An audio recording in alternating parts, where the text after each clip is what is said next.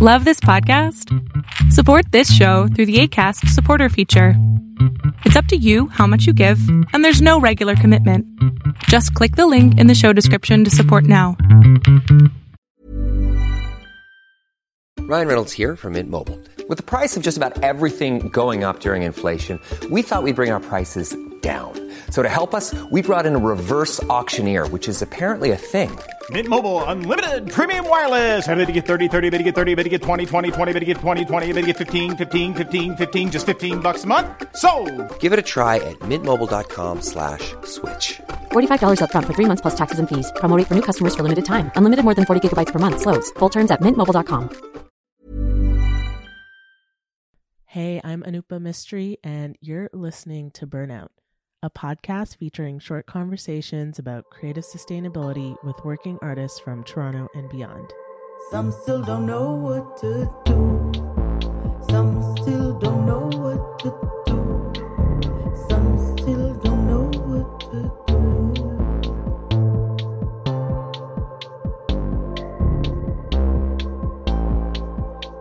do. Dog bean.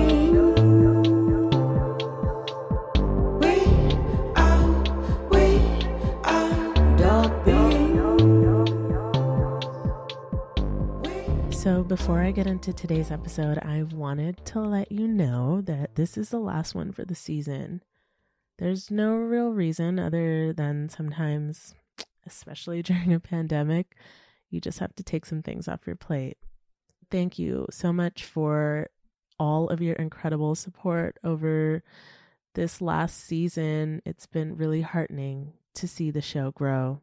But if you want to stay in touch, subscribe to my newsletter where I talk about the things that I'm going through creatively and share work by some of my favorite artists. So kind of like this podcast, you can find the newsletter at anupa.substack.com, anupa.substack.com.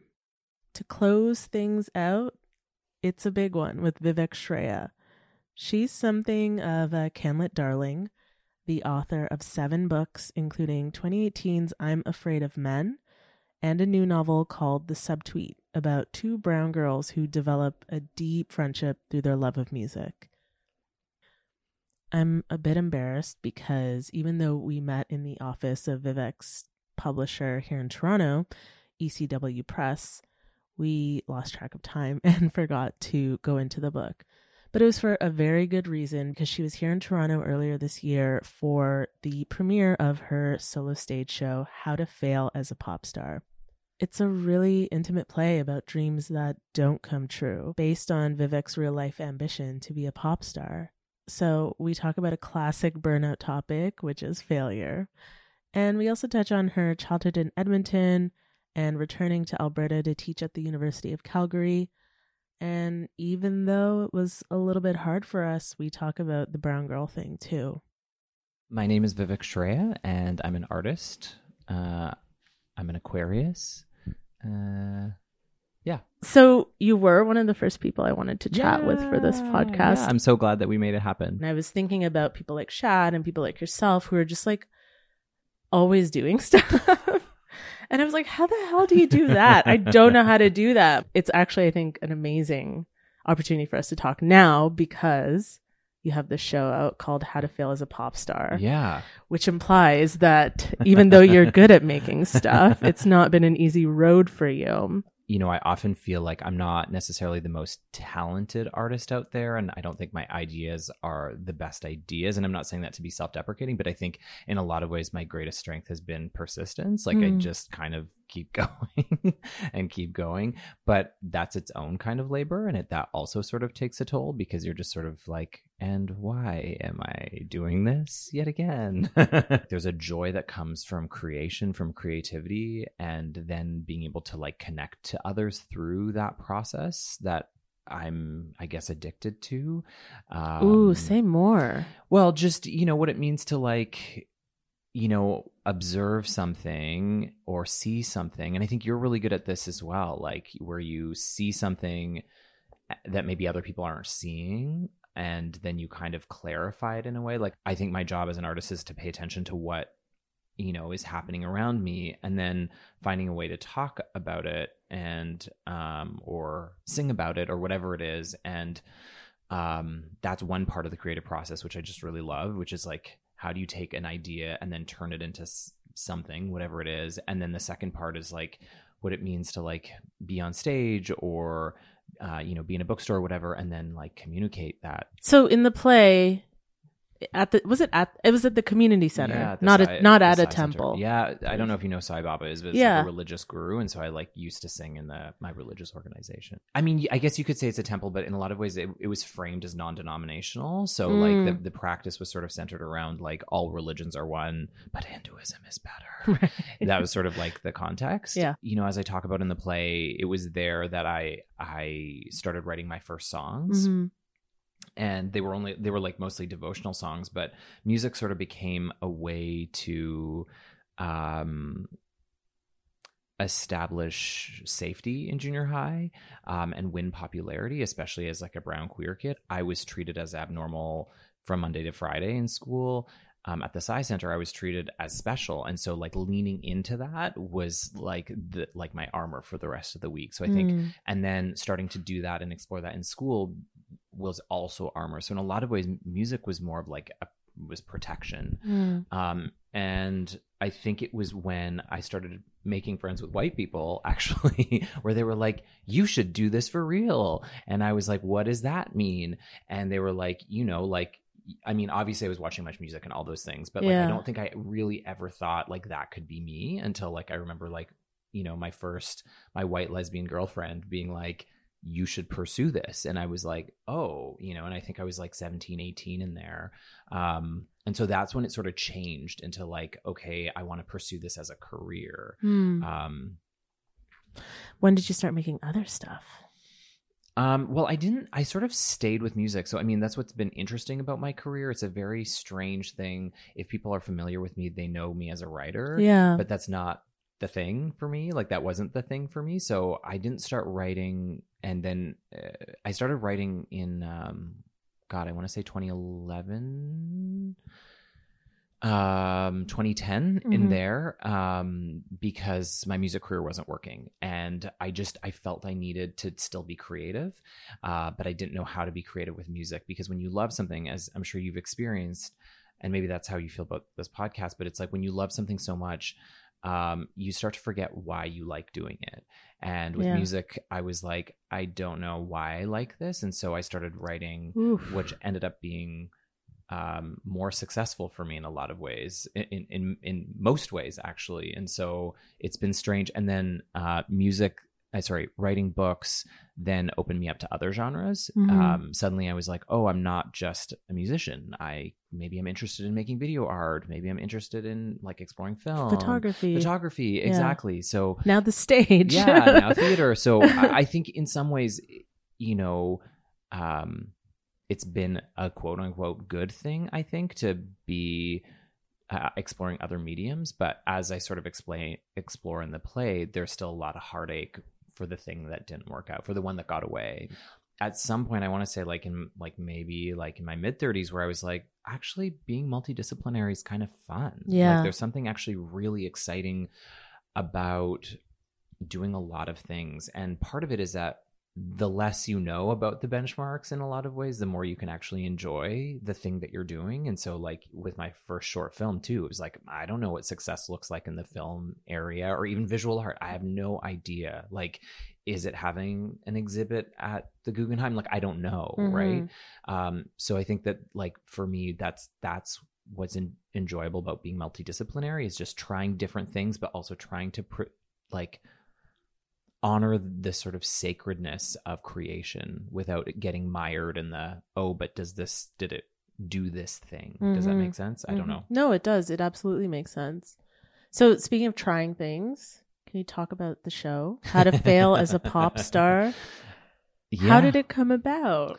Well, I mean, so actually I started reading a lot during when I was editing the Subtweet, my new novel that's coming out. When is that coming out? It's coming in April. Okay. I started reading music biographies in 2018 just to as a way to, I don't know, just learn how people are talking about music. And it was reading music biographies that I was like, Oh man, I would love to write one. I would love to. So I read the Timbaland biography. Okay. I read one about Joni Mitchell. I read the Buffy St. Marie one, which was amazing. Andrea Warner's. Yeah, Andrea Warner's, which is incredible. But the thing is, those books, for them to be successful, you have to know Pony. You have to have heard it, so that way when you read about it, you're like, oh yeah, like that's what was happening when he was writing that song. Mm-hmm. Whereas like for my career, if I was like, and then when I was in my kitchen writing blah blah, like nobody knows it, right? Yeah. So it's not going to have the same impact. And simultaneously, I wanted to do theater for a while because my work does tend to be performative. So like, you know, when I tour a book, I tend not to just read off a page. Like in the past, it's been monologue, or I've included music. And so in my mind, theater has been an opportunity to like combine a lot of the things that I do together. And so I've been in touch, like I would say over the past 5 years, with Brendan Healy, who's the director of the play and the artistic director at Buddy. He used to be the artistic director at Buddy's, and now he's the artistic director at CanStage. And I actually called him when being like, How to Fail as a Pop Star, like, you know, a story about us, you know, someone who doesn't actually succeed. So that was part of the genesis. And if anything, I was very attached to the failure being honored. Like there was a lot of conversations at the table about, you know, some of the stuff we're talking about where it's like, you know, but why not talk about all the things you've done after? Yeah. And I was very clear that I was like, no, I don't want this to be about like Lemonade. You know, I don't want it to be like, this thing didn't work out, so I grew this other thing. Yeah. I want it to be like about sitting in the pain of like not making it. Can you talk about that? When I go to bed at night, the place that I ache the most is music. Like it's the thing that I feel a lot of pain about. And, you know, it's not the kind of thing, especially like we had a lot of conversations around the table too about the difference between musician versus pop star. And it's like, yeah, I'm in a band with my brother. Music will always be part of my life. I'm doing okay, you know, like I performed at Folk Fest or whatever, but like the parameters as a brown queer artist in this country, as you know, are like, they are what they are. And, you know, being a musician that tours my brother and plays to audiences of 30 to 40 people in Halifax, it's nice, but that wasn't the dream. And so, and being a writer is really nice. And I'm really grateful that like people read the books and stuff, but like that was also not the dream either. And so I think for me, this play was an opportunity to really honor, especially as I like inch towards 40, and it's like, definitely not going to happen. It's an opportunity for me to just be honest about that, and also kind of grieve it, you know, like be like, this is the thing I really wanted the most, and it's not going to happen, and it hurts. I wanted to make a Susan Boyle joke. I mean, I'm like, I could have.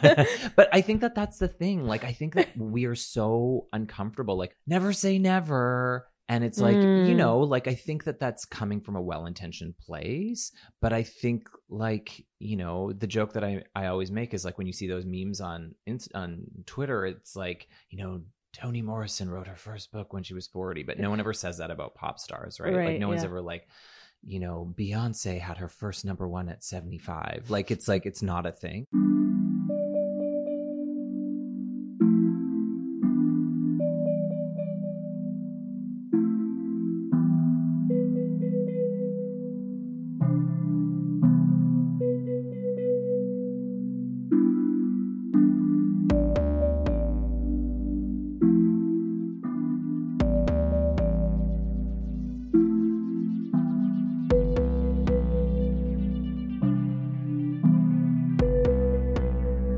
Don't want to be like, oh, out of everything there needs to be like an outcome or a learning or anything like that. But I mean, has anything come up for you in the last week of doing shows? Like, is there anything new that you're processing or that you're understanding about this work and about the idea of failure in and of itself? I find it hard almost every night. And I think for me, it sort of confirms the fact that like, confronting failure and doing it publicly is very painful, right? That it actually doesn't get better, that it hasn't gotten better. Like, and I think that that's been my whole thing about failure, has been like, this thing still really hurts. And the fact that I've done it 10 times now, and every time I get to the ending and I was sort of like really confronted with failure, the fact that it's always very emotional for me, I think sort of, just confirms what I've always known, which is that like, in some ways, failure is irreconcilable. Like there's not really a happy ending here. I did not understand that. And moving away from this like success failure binary, I had to be like, okay, like maybe you need to have more of like a daily touch point, if that makes sense. So for me, it like really came back down to like when I wake up in the morning, like, am I happy? If I'm not happy, that's okay. But like, how can I like make this day as successful as possible? Like within sitting in that feeling. Mm-hmm. And that was like, I don't know how I even came to that conclusion. I mean, yeah, people spend their whole lifetime trying to get there. So it's been very, it's been really, really life-changing, you know? And I think it's like given me so much more creative freedom and allows me to see like connections in my work that I didn't see before. And yeah, it's just nice. And so that's why I really appreciated the fact that you made a whole play about failure, because I was like, I think it is something that we need to think about, because also when you hold on to failure and you don't process that failure, like what does it do to you? Totally. I could have kept hitting that wall over and over again and being like, no, but music, no, but music, no, but music, no, but music. But like like even now I'm a teacher in Calgary, Mm-hmm. and I had so many people in Toronto be like, why are you moving to Calgary? You should be moving to Paris. I'm like, oh, this conversation again, like there's just this idea that like, you need to live in Toronto or you need to live in a major city to have like a certain kind of success. And, honestly, I'm like very happy in Calgary. I actually really like it. I really like my job. And I hope that I always have this sort of, courage to be open to something as opposed to being very attached to one particular thing. And I think if I am going to say something that I have learned from failure, is to be open to other possibilities, to not just get stuck in one thing. And that's not to say that I feel like I devoted like a good, decade and a half, if not 2 decades to music. Yeah, when I was offered the job, I wasn't able to take it right away, so I actually pushed it. And I was like, I'm going to have a romantic 9 last months in Toronto. It was actually very hard because there was just a lot of just chatter, right? A lot of like, are you sure? Is this the right thing you want to be doing? In 2016, I played like Massey Hall for the first time. And I mean, I was opening for Tegan and Sarah, but still it was like, oh my God, Massey Hall. Or I did a show at the AGO and I was like, the AGO. It was like, suddenly I was like, in a lot of ways, it was like the most successful the most success I'd had. And with music actually too. And I was like, and now you're going to move to Calgary? Like, is this really the thing that you do? But I mean, first of all, my mental health, to be honest, if we can celebrate that, has been tremendously uplifted because Toronto is a hard city. It's, it's full of a lot of like insecurity, which like results in a difficulty to make intimacy. I found it very hard to make friends in the city. And I mean, a lot of the stereotypes and again, I'm from Alberta, so, and I know there's stereotypes about Alberta as well, but the stereotypes about Toronto I found to be quite real and true. Like I remember going to party after party in the city where people would be friends with me on Facebook, but then they would not say hi to you at the party. And it was just like, what is up with this place? Also being close to the mountains, like I'm 45 minutes away from the mountains, and like just having access to nature is such a privilege, just being able to like, and I go, like, I'm not one of those people that are like the mountains over there. Like I go once a month. And so just like those kinds of things have just made a tremendous impact.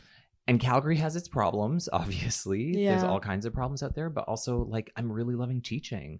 Like I get to go into a classroom and take in, Indigenous writers, Black writers, writers of color, and like take things that I really care about and be like, this is science fiction. And it's not like a science fiction and gender class or like, it's not a women in poetry class. It's an intro to creative writing poetry class.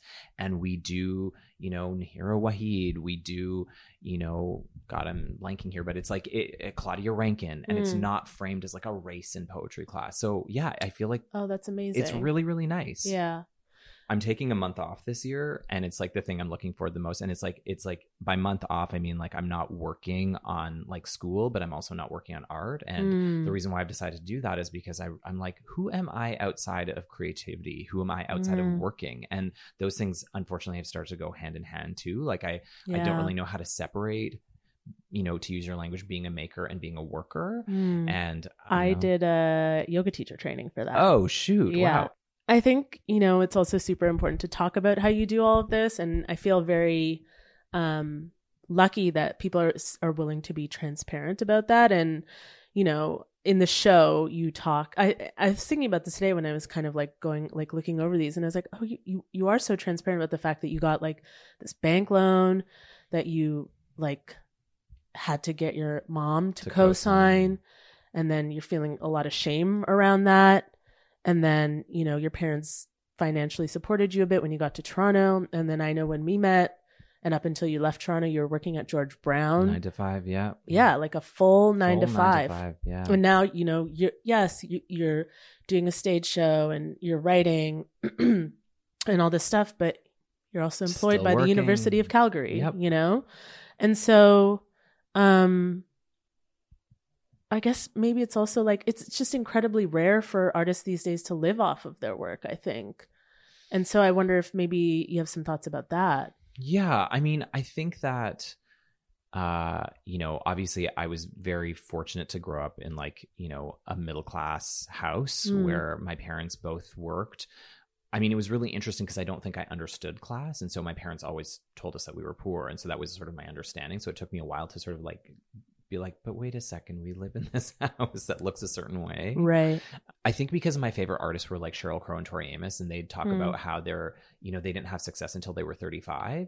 In my mind, I was like, long game. Like I just knew long game. And so I'm like, you know, and I had a lot of my friends who were trying to make it, and they were like doing the server thing and hustling. And I was like, this could take 15 fucking years. Right. Like I need, and again, I think because I had like a bread and butter, like stability is so important kind of like upbringing, and I was the oldest child, it was like the first thing I did actually in a lot of ways was get a full-time job at George Brown.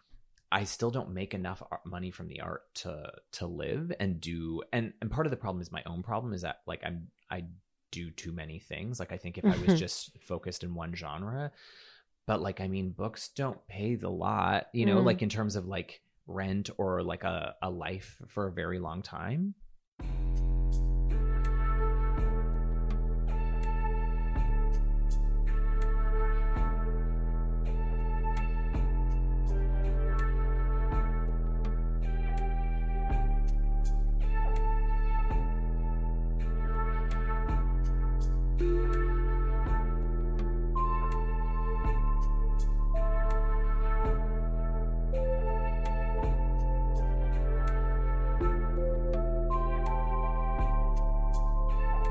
Rereading your poem "When I Feel Jealous" from Even This Page Is White. I wonder, before we talk about it, if you might read it. Sure. I have I have a photo of it on my phone. Oh wow.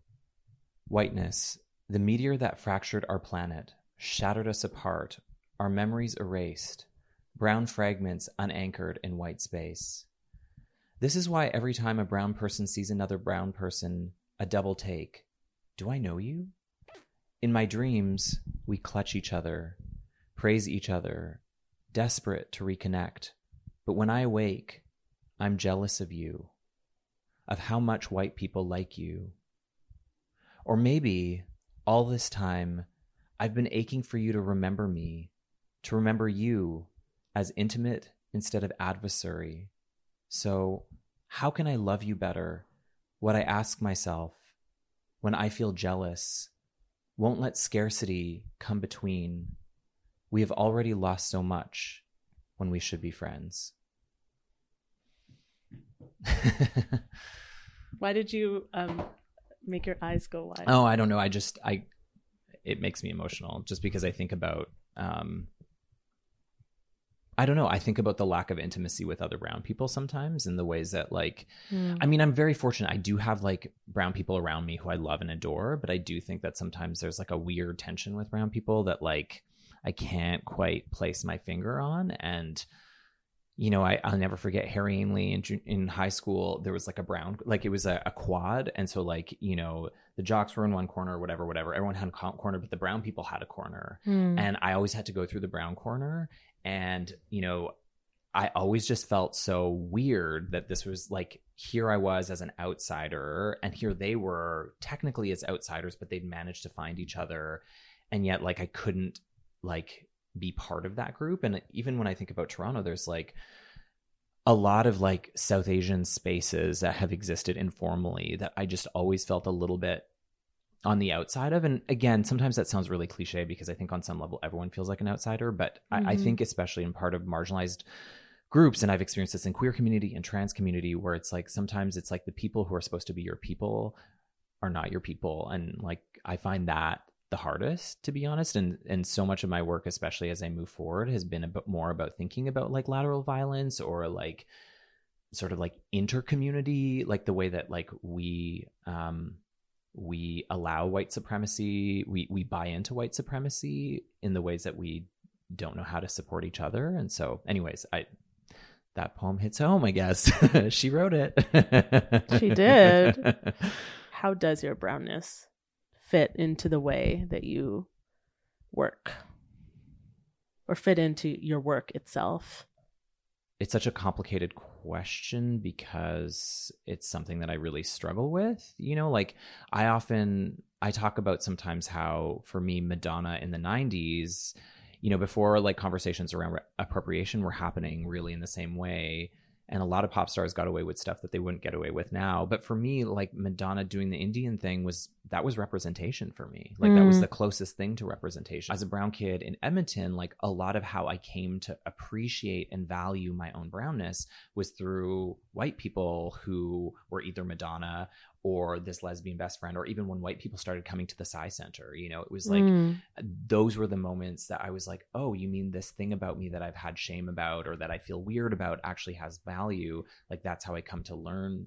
That's how I come to value it. And so in my art, I've had to really, especially I would say in the last 10 years, like that's where I've had to do a lot of my work. But it's like, how do you be brown as an artist in Canada? How do you be brown as an artist in like a Western context? Yeah. And I think for me, it's like learning things like, you know, for instance, like the 10-year anniversary edition of my first book, God Loves Hair, which I self-published 10 years ago, is coming out this year.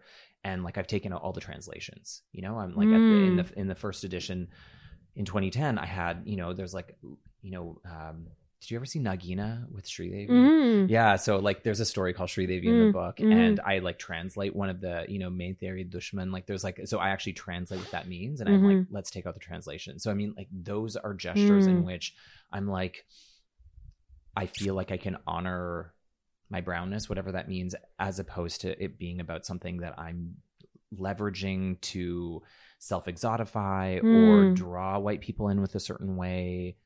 It's like you're in conversation with it, right? Like totally. You started off at this place where you were including translations in your book, and now you're able to like go back and like kind of make a decision about that.